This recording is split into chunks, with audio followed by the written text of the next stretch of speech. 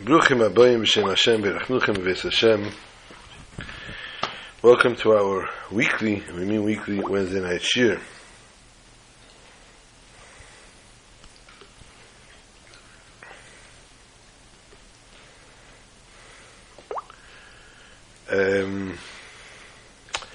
The Shabbos, of course, as you know, is Pasch Kisavei. Today was Chai El, very, very special Yom Tov.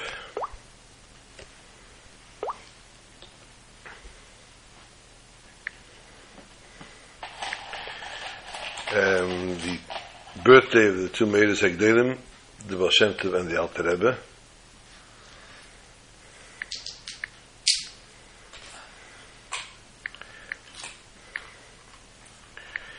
Of course, dedicating the Nishmas Nachum Yaakov Ben Tzvi Hirsch. He'd be good to better for his whole family.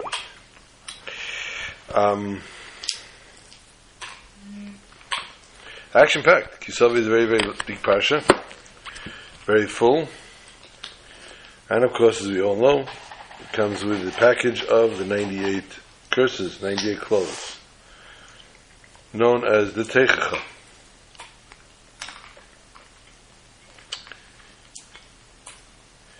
And the Hayom Yom, which is the famous story of the Mittler Rebbe, the second Chabad Rebbe.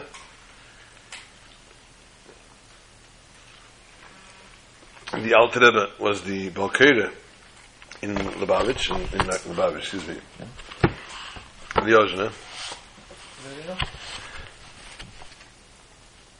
And he would learn every Shabbos. There was Pasch Kisavei, where the Alter Rebbe was not in town, was not home. Somebody else learned. Now count, mind you, Kisavei comes out always around the time of Chayel, which is 12 days before Rosh Hashanah, and 10 more days to Yom Kippur, which is 22 days. The Mittler Rebbe fell ill. So sick did he get that there was a shaila, a suffix, if he'd be able to fast on Yom Kippur.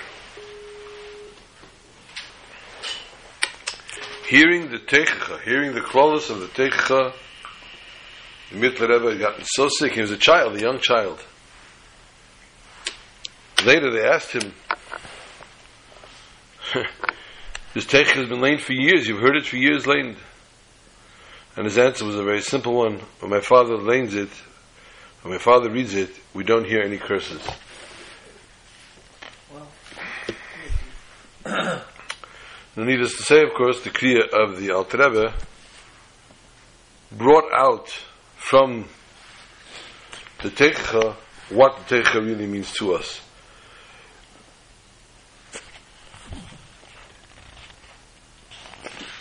Excuse me.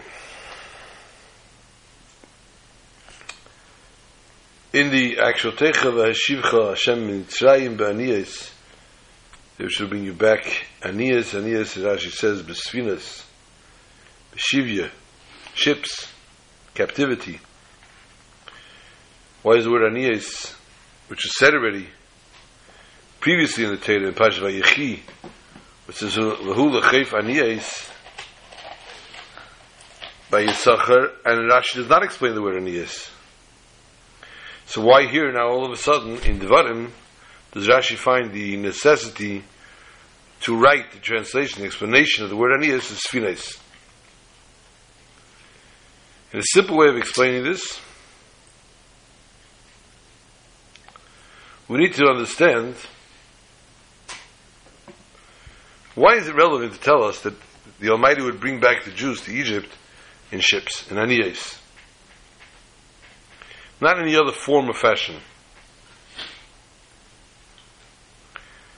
So the truth is, we could perhaps explain that Aniyos here means Tani va'ani, in pain. Explain in Eicha. So Rashi wants to tell us that that's not what it's talking about over here. Aniyos means Sfinos. In order to answer the question that we said, he adds Sfinas B'Shivya, in captivity. And this is understood, the stress here, that the Almighty returns us, the Jewish nation, Ba'aniyos, in ships. This is a tremendous pain for Shivya. It's much worse than going captivity by land. Because in the ship, finally the worst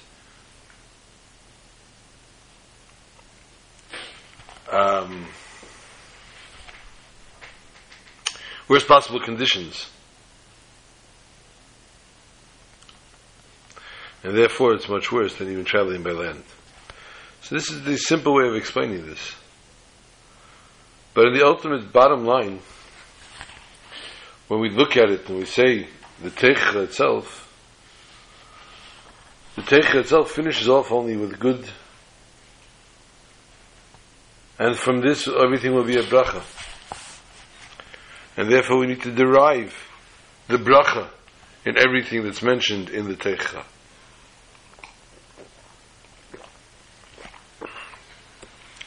Anything that comes from Hashem is good. Oftentimes, by many people, they have a hard time grasping that idea. Grasping the concept that what they're experiencing, what they're going through is good.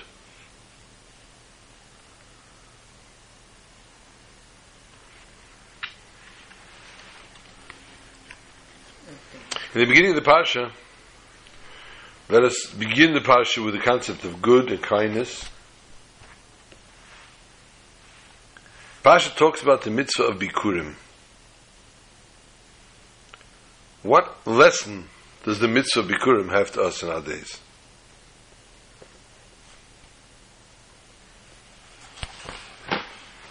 Mitzvah Bikurim is relevant to the land, to the fruits of the land, the fruits that Israel is blessed with. And the first fruits that come up need to be taken off, put away as they ripen, and they are brought to Yerushalayim. Even today? Listen here, what does it have to do with today? And the Pasuk tells us, you're going to come to the land, which the Almighty is giving to you Nachala as an inheritance. V'irishta, and you'll possess it. V'yeshavta, and you will settle in it. V'lakachta, you will take meireshus kol priyo adama. You'll take first fruits from the ground.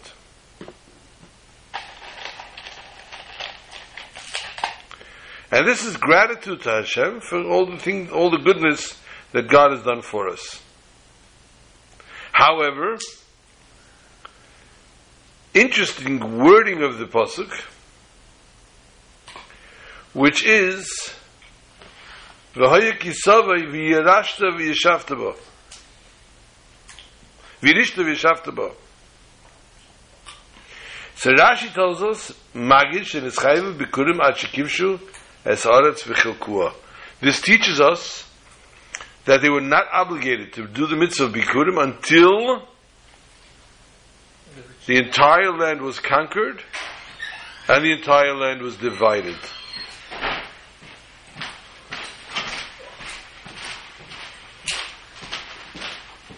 Very, very interesting obligation. Ultimately, it took 7 years for Bnei Yisrael to conquer the land. It took another 7 years until everybody settled, till every family had and received their portion. Nevertheless, as long as the land was being divided and people were settled in the land, nobody was obligated to bring Bikurim until every family of Bnei Yisrael was settled, was allocated their portion, and they were settled in their homes. The people that were already settled, They were not obligated to bring Bikurim until everybody else was settled as well. Fact, I'm settled. I have my home. I have my fields. I have my whatever's growing here by me. Why should I not bring the Bikurim as soon as it's brought? Bikurim is not a regular korban. It's not a regular sacrifice. Okay. The sacrifice of the Bikurim is an expression that we show our gratitude to Hashem for giving us all the goodness and kindness. And therefore it's brought dafka from the Shiva Minim, from the 7 species that Eretz is famous for, that's blessed for. The standard fruits and vegetables did not warrant this unique offering. Aren't you happy you didn't have to bring up all your first watermelons? Yes.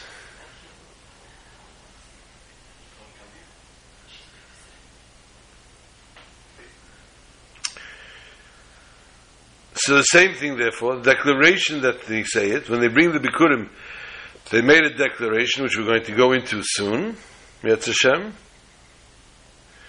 It's said only when a person is very, very happy. And when can we express happiness? Only when we are totally, totally happy. There could be no ifs, ands, and buts. There could be no side things here. So the Bikurim was therefore not possible until every family had their land. Until the apportioning was given out of the land, as the fitting was completed.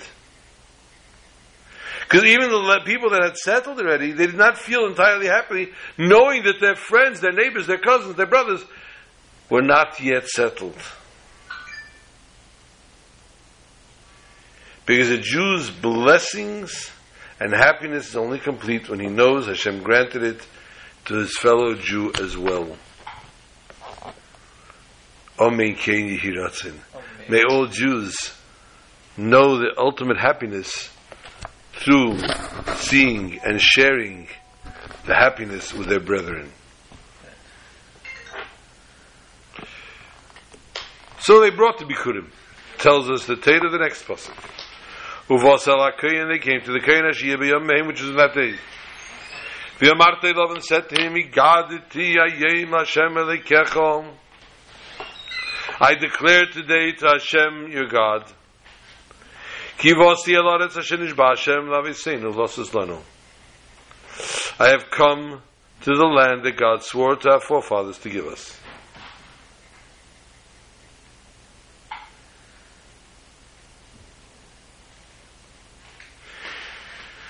The Torah tells us, therefore, that as he brings this Bikurim, he brings it before the Kohen that's serving in the Beis Hamikdash, and he does a confession. He admits the Bikurim, the one offering, the Bikurim must state, I declare today to Hashem, your God, that I have come to the land that God swore to our forefathers to give to us. He says a very interesting word. Higadati hayoim l'Hashem elekecha. Today. Why did the declaration today? I didn't come today to the land. I'm living in the land for years. My ancestors have been living, my predecessors, etc., etc., have been living here for generations already. What am I talking about today? So when the person does such, person offering the Bikurim acknowledges that residing in the holy land of Israel is unlike residing in any other land in the world. The Torah actually warns us to be careful how we live and behave and act in the land, so that the land does not vomit us out, does not spew us out of the land, as the nations that preceded us. Which means that we must continuously deserve residing in the holy land of Eretz Yisrael.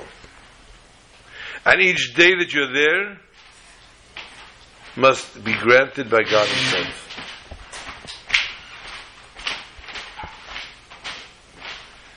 So one can therefore truly say, I declare today, because today is a new day, that I have come to the land, and today as well I woke up in this land, and I stayed in this land. God did not throw me out. It's not connected to the fact that I arrived a few years ago, or hundreds of years ago, that my generations have passed me, have preceded me, have been here. It's something he merited this very day, the fact that Hashem has allowed him to stay here in Egypt. He continues his confession and he says, Vayered Mitzrayim v'yagasham b'msei me'ot. He went down to Egypt, sojourned there with a small number of people. 70 people, Shivim Nefesh, Yardu Avisecha Mitzrayim. With 70 people, 70 souls, our forefathers went down to Egypt.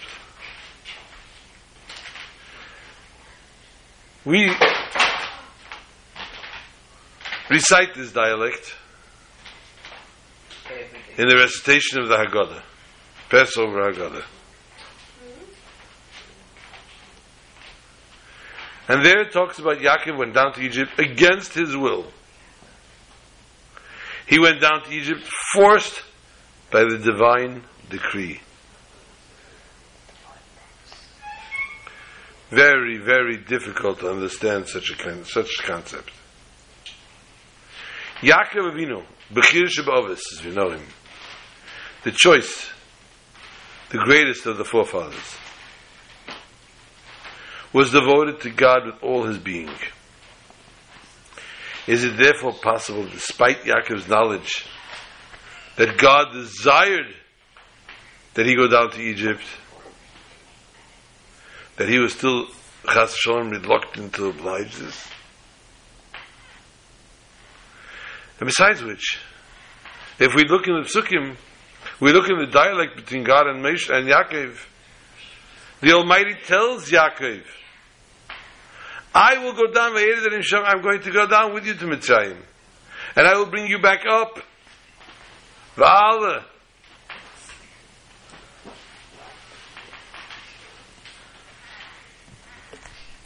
So the promise, therefore, in turn, meant not only that you're going to go down to Egypt temporarily, but also a promise for the future that you're going to come back up and you're going to settle in the land of your fathers.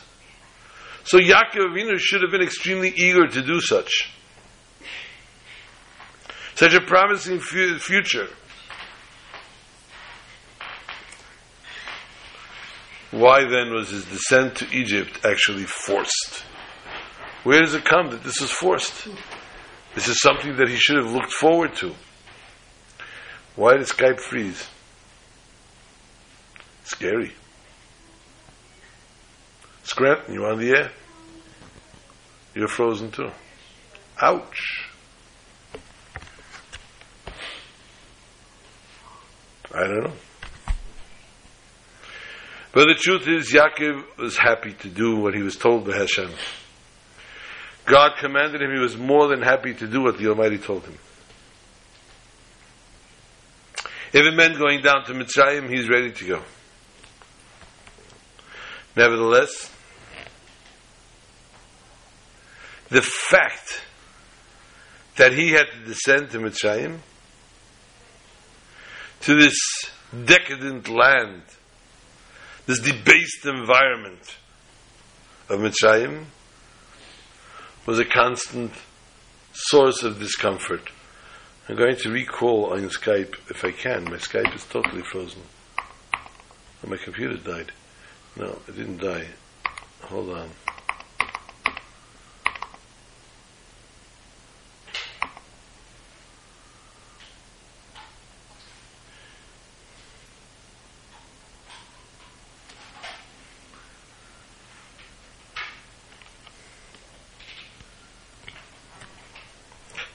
In spite of the fact that Hashem promised him, in spite of the fact that Hashem guaranteed him,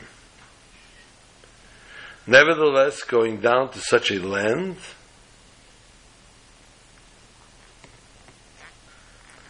was a hard pill to swallow for Yaakov. he could never come to terms with such a thing. He couldn't make peace with it. Stay in Egypt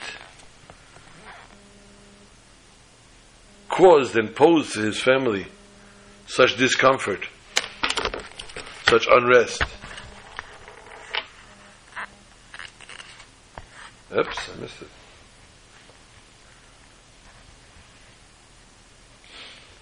Sorry. Oh, okay, I didn't know. I did not know you here. I just saw that everything froze. I thought you were totally disconnected. Now you're back on the air. So the fact Yaakov had to go down to Mitzrayim was something that he could not relate to. He couldn't, it was a commandment, and there was tremendous results and tremendous promise thereafter.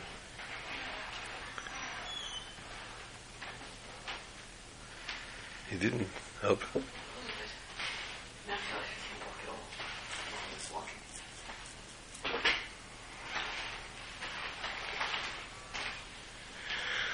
The exposure of Ervas Haaretz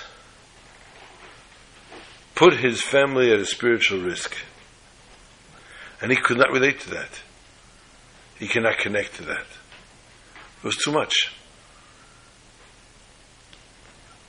Hey Scranton, I wish you'd get back on the air because it's scaring me to look at myself.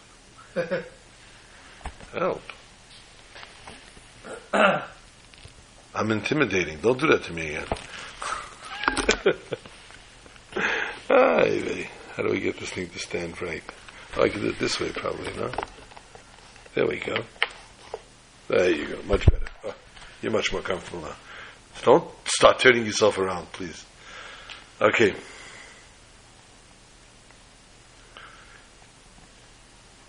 So although Yaakov was happy to complete God's commandment, he is perpetually uncomfortable, perpetually reluctant to be in an Egyptian environment. Just like our ancestor Yaakov Avinu. We're also promised that At Kum Mashiach, and the divine providence will ultimately bring us the greatest of highest level of godliness. But at the moment, the situations, our environments, many of them are devoid, Rahman al-Islam, of Torah life. So knowing that we're on a divine mission, we must happily devote ourselves to spreading Torah, mitzvahs, even in this exile.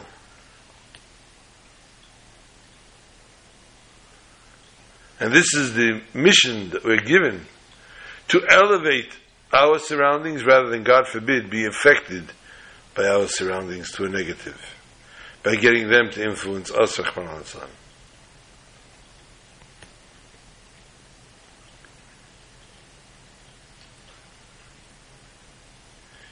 Understanding and never losing sight of the fact that when you're on the outside of Torah environment, it's a yeridah, it's a descent.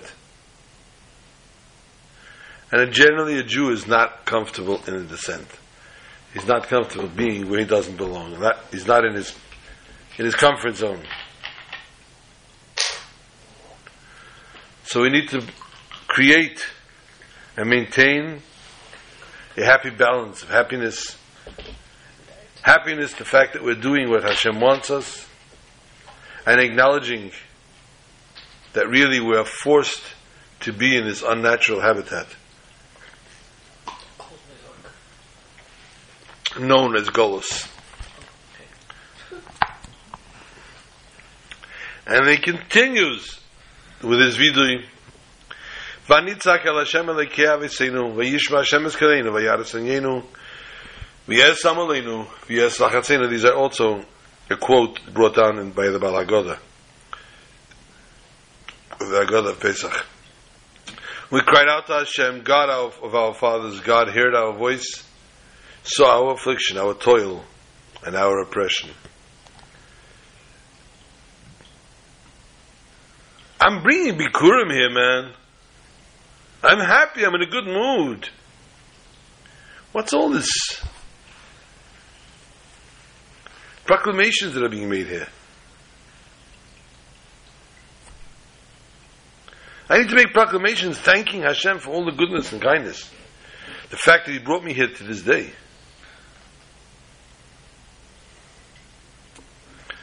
What are we mentioning? We're mentioning how the days of affliction, our toil and oppression. The Sifri tells us, again the Baal HaGadah quotes this, what's Esonyenu? Amalenu. What's our toil? Elo Abonim. These are the sons. And he writes, like it says, Kol haben ayiled ayeret hashlichuhu, Kol habas techayun. Every son that is born you should cast into the river, and every daughter you should let stay alive. Teaching us that the words our toil allude to the suffering of Egypt, especially when it comes to regard to our children. Notably over here, the Sifri demonstrates that there was a horrifically evil decree targeting Dafka, the Jewish children. But it still doesn't tell us how Amalenu means Habanim. This means our children. The fact that the Sifri does not actually give the proof to this indicates to us that Amalenu, our toil, refers to our children. Ela Habanim is actually superfluous when mentioned in the Sifri, because it's self-evident. The truth that raising children to grow on the proper path takes very hard work. It's not just effort. What the Torah deems Amalenu, toil, difficult labor. So obviously, what is the most difficult labor a person has? Is raising their children.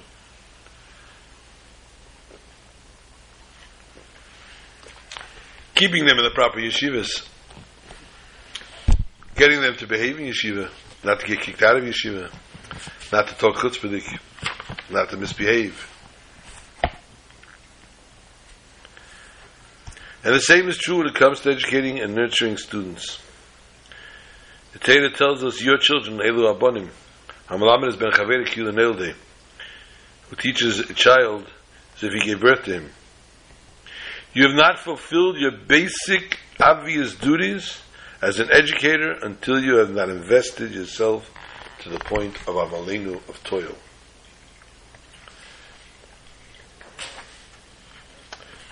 Toil. This past week we had a horrific experience in the family. Yitzbas Leib was nifter, 59 years old.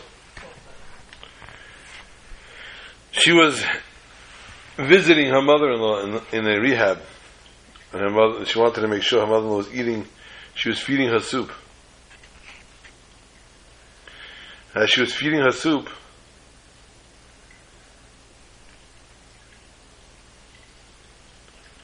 she had an aneurysm and died. She was actually declared brain dead immediately, but only passed away a few days later. She held out enough time for the following Monday. Her brother, Zayin Gesund, made a wedding. Wow. Das Teda told the family, told the siblings, apparently the mother, father passed away only recently, Erev Pesach, to turn off their phones. Do not have your phone on during the wedding. After the wedding, turn it on, we'll see what she's holding. And lo and behold, by the time they turned on their phones after the wedding, she was gone.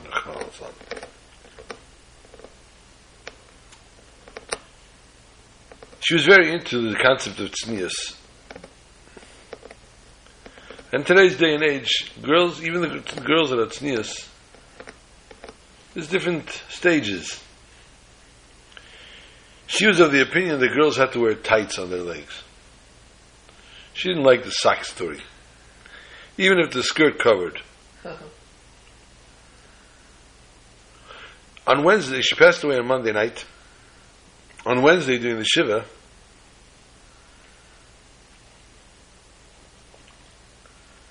her granddaughter, 12 years old, wanted to make some kugel for the people in the Shiva house.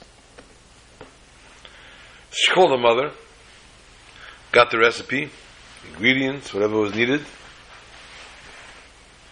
I don't know why you're on hold.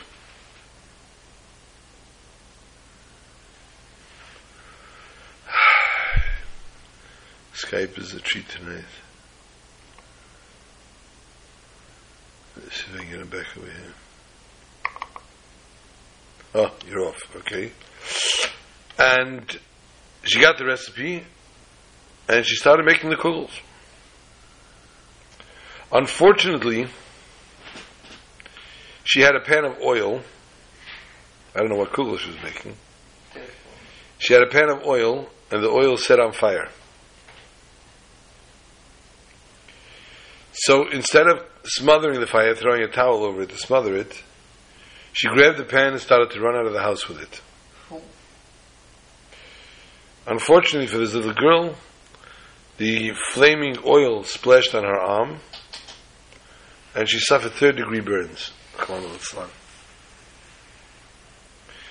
they were in the hospital, I left out one very integral point. The family members during the Shiva of Yitti, all the girls decided that this week we're going to wear tights in honor of Yitti. Wow. All the girls in the whole family across the board. And this 12-year-old was one of those girls. When they got to the hospital, they were treating the third-degree burn. They looked down and saw her skirt was also totally burnt. But her leg was unharmed because she was wearing tights. And I promised my cousin Yossi that I would repeat this story in Yitta's memory. And may she be a good better for the whole family. Zchus Aleinu and Vila Mavos Netzach. Macha Hashem Ledimim Me'al Koponim.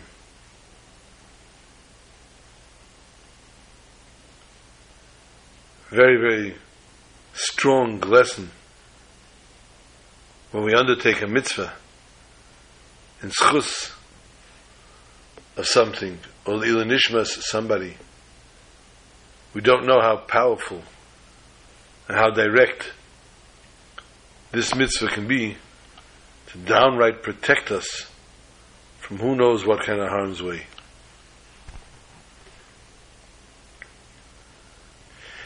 Continuing with this vidui, V'Hashem mircha yem liyoslei la'am segula kasher diber lach.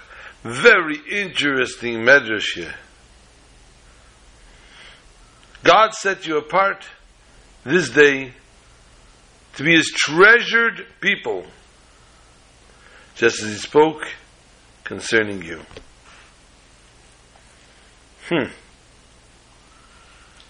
Jewish people are Am Segula. Segula, treasured people. Rashi explains what does Segula mean. Cherished treasure. Costly vessels, precious stones that the kings stow away.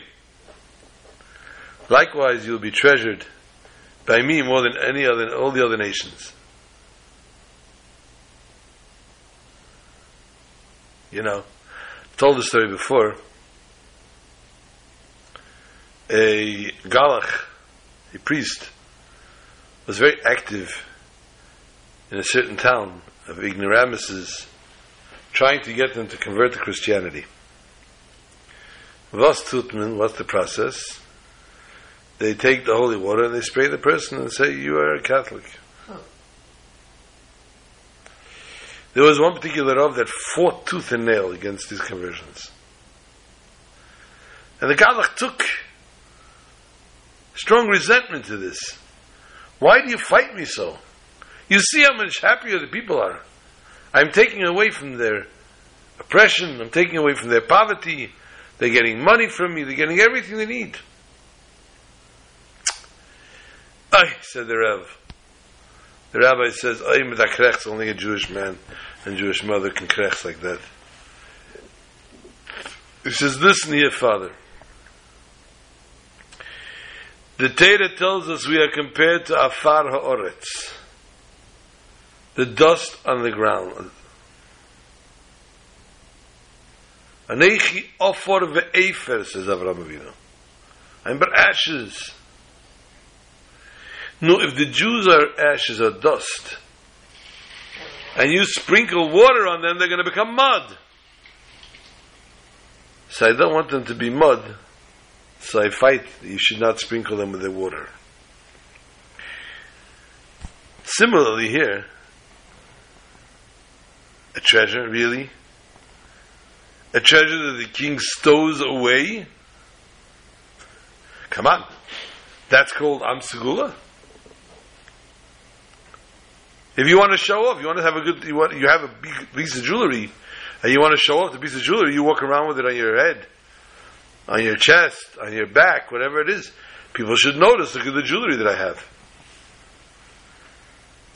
And that's a pride. And you want to compare me to that stone that the person's walking around with proudly? Chavot.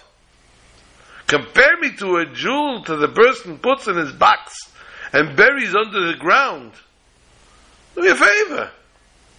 That's called love? That's called precious?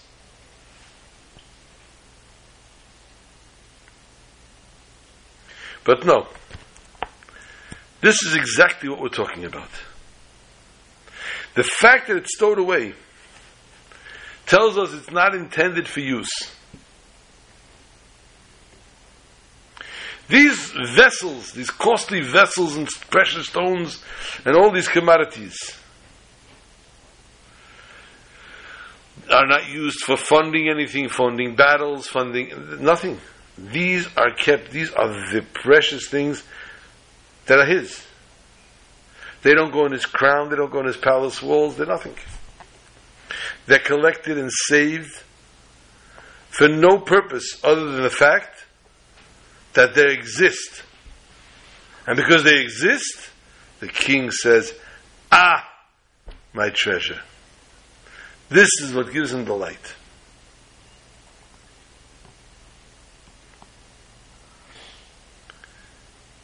The mere fact that he owns them, this is what makes him happy.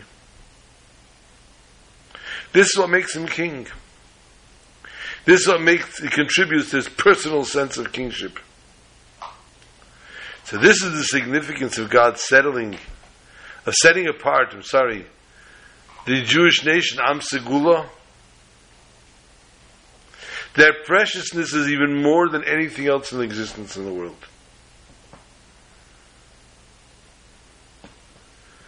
Through the observance of God's Torah and mitzvahs, the Jewish people should reveal God's reign throughout the world. And therefore becomes his Mulucha. The essential identity of a Jew is not the purpose that he serves, but rather the delight that he brings to God Almighty, just by existing. Just like the hidden treasure gives pleasure to the king without him looking at it even, without him seeing it. And this is therefore, by the fact that the person does what God commands him, this brings this tremendous pleasure to God. Chayil is 12 days before Rosh Hashanah. Rosh Hashanah is around the corner. Us Ashkenazim, the cheaters that the Sfardim would call us, will start Mitzvah Hashem Slichus this Motzei Shabbos. Feel my pain. Yes, I said, our jealous brethren, the Sfardim, Achinu Sfardim, They've been doing it since Rosh Chodesh, for 18 days already. We begin Slichas after Chatzei Salayla, this Matzah Shabbos Me'ez Hashem. Matzah Menucha. 1 o'clock. It's usually done at 1 o'clock. Slichas needs to be said minimum of 4 days. And therefore, if Rosh Hashanah comes out as it comes this year, Monday, Tuesday, if you would only start the Matzah Shabbos before, there will only be 1 day of Slichas. So therefore, it needs to have 4 days minimum, and start the week before, and we go through the full book of Slichas. Wow. Amazing. We get your money's worth. If you didn't buy a Slichas yet, this year is the year to buy it. You get your money's worth and use the whole book. Erev Rosh Hashanah included, and of course some Gedalia.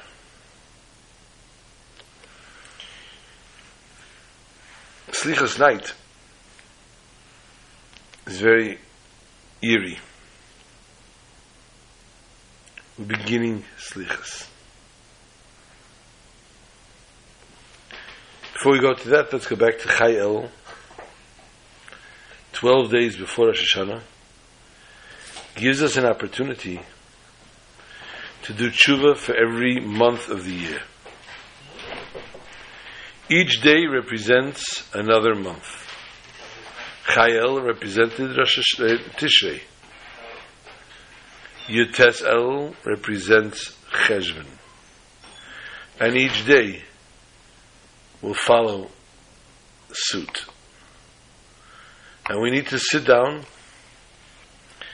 and reflect and see what tshuva needs to be done. What did we do wrong, perhaps, during that month, Tavshin Ayin Vav? And for that, we ultimately sit and do tshuva.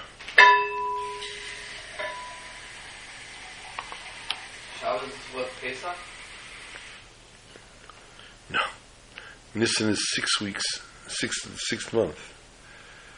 So if today, Wednesday, was Chayel, was Tishrei, Yud Tes is Cheshvan, Chaf is Kislev, Chaf Aleph is Tevis, Chaf Beis is Shvat, Chaf Gimel will be 2 others to do tshuva for. That's a lot of work. And continues.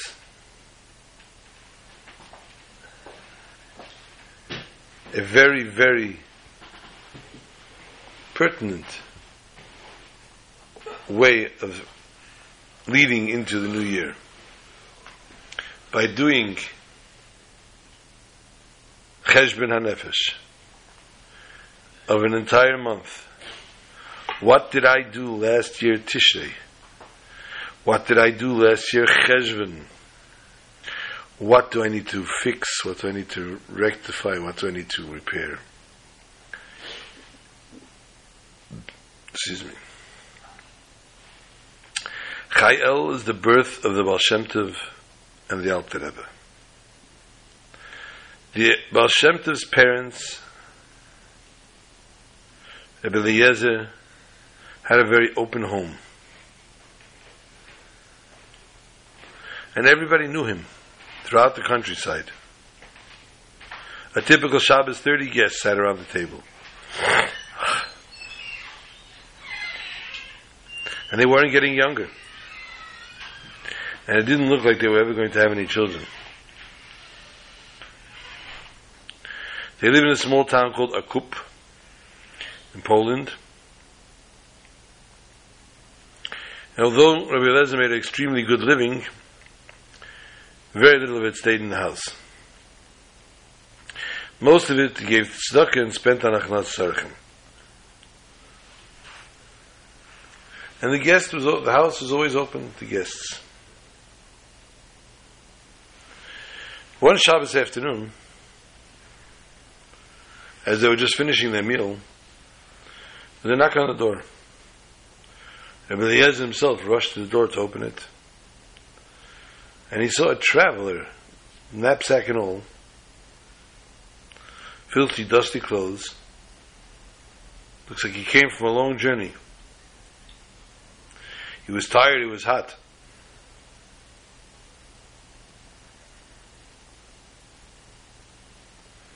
It wasn't usual that a person arrived to town in the middle of Shabbos.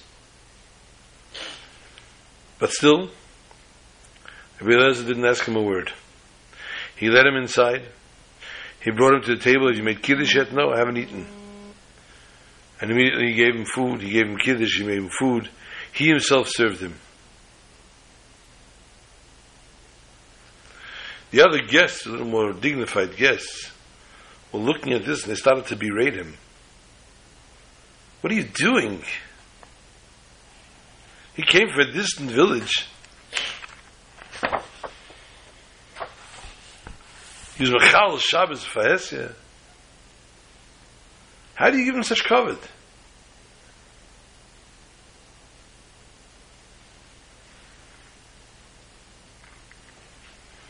Avraham Avinu took in guests, and if they didn't want to bench, they didn't want to bless God, he threw them out. He made them charge. He charged them exorbitant fees. Here's a person that was Mechal Shabbos B'Fahesia, openly desecrated the holy Shabbos, and yet you're taking him in like this and treating him this way. Eliezer was horrifically hurt by the attack of his guests, and he went into another room to cry. Soon, very quickly, he returned to the table. He was worried that they would start attacking the newcomer. And he kept giving him more and more attention, and he kept treating him better and better. And far better than anyone else in the room.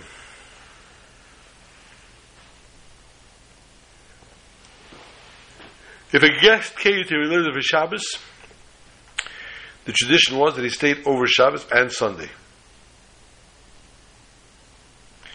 And then, on Sunday, he would send them off with a generous gift of money, food. Tzedel Derech. And of course, this week was no different. All the guests, one at a time, he saw them out. And the last one that was left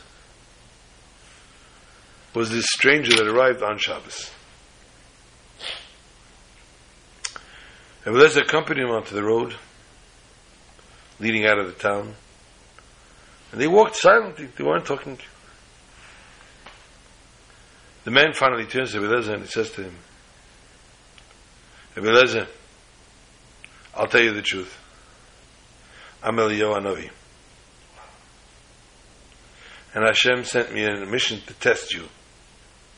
Needless to say, you passed with flying colors. Yachnos Serchim is just unsurpassable. So I'm going to bench you in this chus. I will bless you. You and your wife will bless with the son. Then he said to him, I'm going to teach you something in Torah, which you have to teach your son when he's 2.5 years old.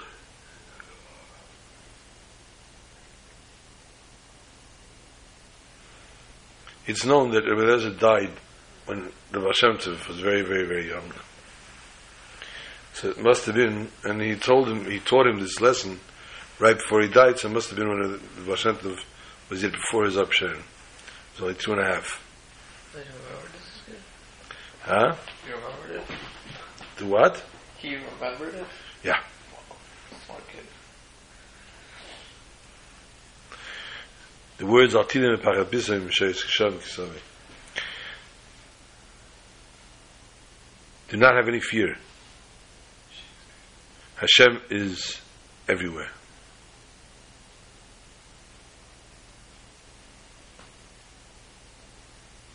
And with these words, they all vanished.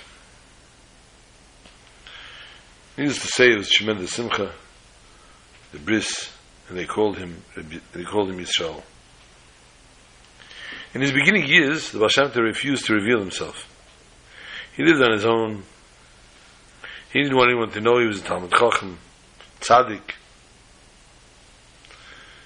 But then one day he receives a letter from Adam Baal Shem Tov, Reb Adam Baal Shem.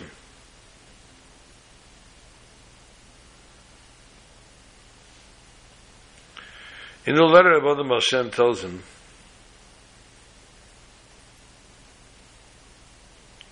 the source of his holy neshama, where Baal Shem to the soul actually came from. And he told him the following: I heard from our holy master and teacher, Achia Shaleni, who was a prophet in the first Beis Hamikdash. I heard these exact words. In the year Shin Lamed Gimel, Sheleg, in the city of Tzvas, may it be rebuilt speedily nowadays, was a simple Jew. He knew how to daven, but not much more. Very honest, very edel, very fine, very modest. One night he was saying Tikkun Chatzos. This is called the simple Jew. And there was a knocking at the front door. He asked, who's there? And the person answered, Eliyahu Hanavi. Shocked, he was amazed. He opened the door. And Eliyahu Hanavi entered the house. It became so light in the house, it woke up the children. And the excitement of the light set the children dancing.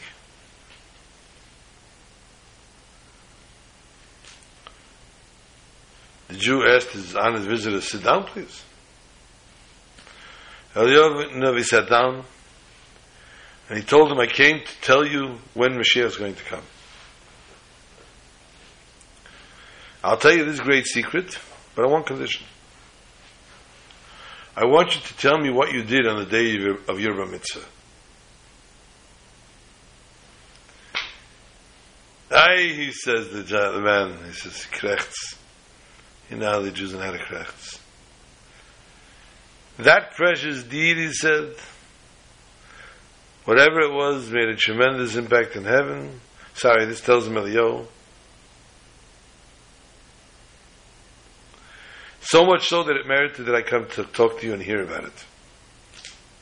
And if you tell me about it, I will tell you when Mashiach is going to come, and I'll teach you very deep secrets of the Torah. And the Jew answered simply, whatever I did, I did. And I did it only for the Shem Shemayim, for the sake of heaven. I can't reveal it to anybody. Oi.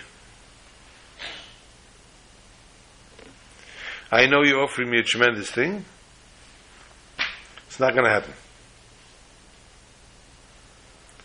Person, the Jew does a good action, he has to hide it from the public. All things that Jews do are only for the schus of the good of Hashem, to honor Hashem.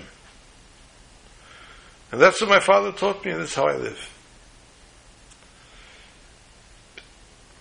Excuse me, as soon as the same way he came, same way he left, Eliyahu Hanavi disappeared.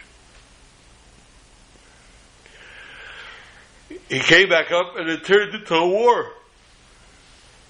In heaven there was pressure a Meshugayim Hais. The Jew refused Eliyahu Hanavi Olav Shalom's Torah. He refused to hear Mashiach's arrival. Why? Because he wanted to make sure that every deed he did the Shem Shemayim. So Bezdin Shemayla heard this out. Bezdin Shemayla said unanimously, so be it. Eliyahu, go back, teach him anyway. So Eliyahu came back to him in Tzvas, and he taught the Jew the secrets of the Holy Torah, making the simple Jew the most knowledgeable person in the generation. But of course nobody knew that Eliyahu Hanavi would come at night. A pure tzaddik,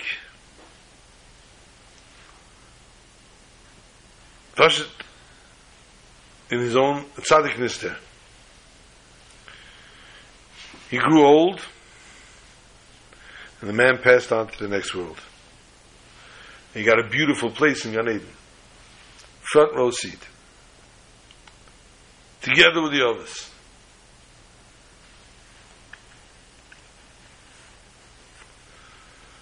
the Malachim came screaming. They said, I'm sorry, this makes no sense. The man deserves a greater reward than he got. Because he hid his greatness his entire life. Why? So all his actions should be l'shem shamayim. It's not fair that in heaven should receive a greater reward and recognition for his devotion. Is it not fair? Is that the way it should be going? So Bezdin Shalmaila convened, and they decided, since the world did not benefit from this man, because he remained a hidden tzaddik all the years, he's going back down. And this time Hashem will force him to reveal himself.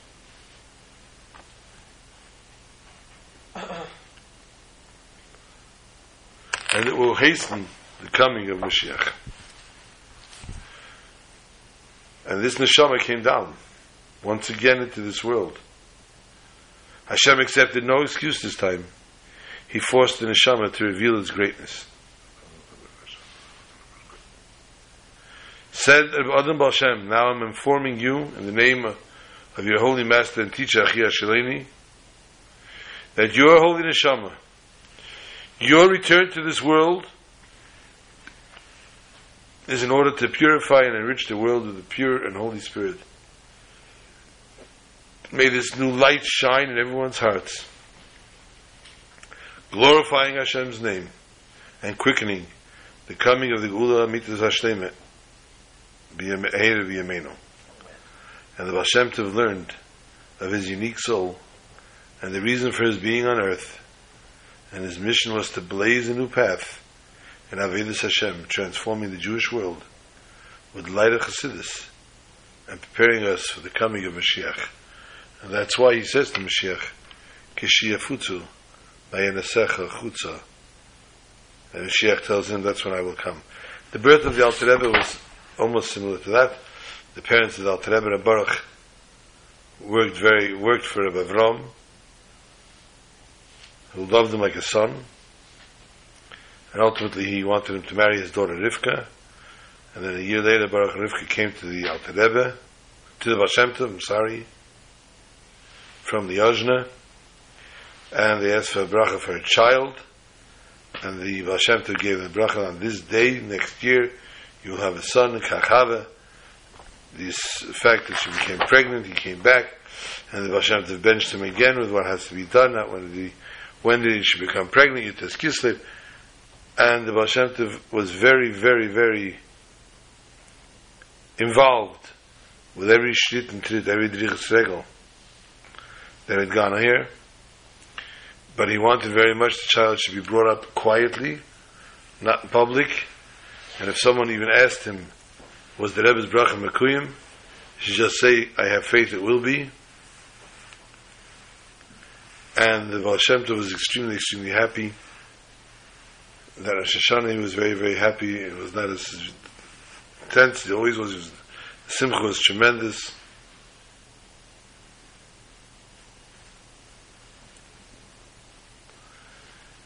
On the day that he was born at Alter Rebbe, Chayel Tavkuf Hey, 1745,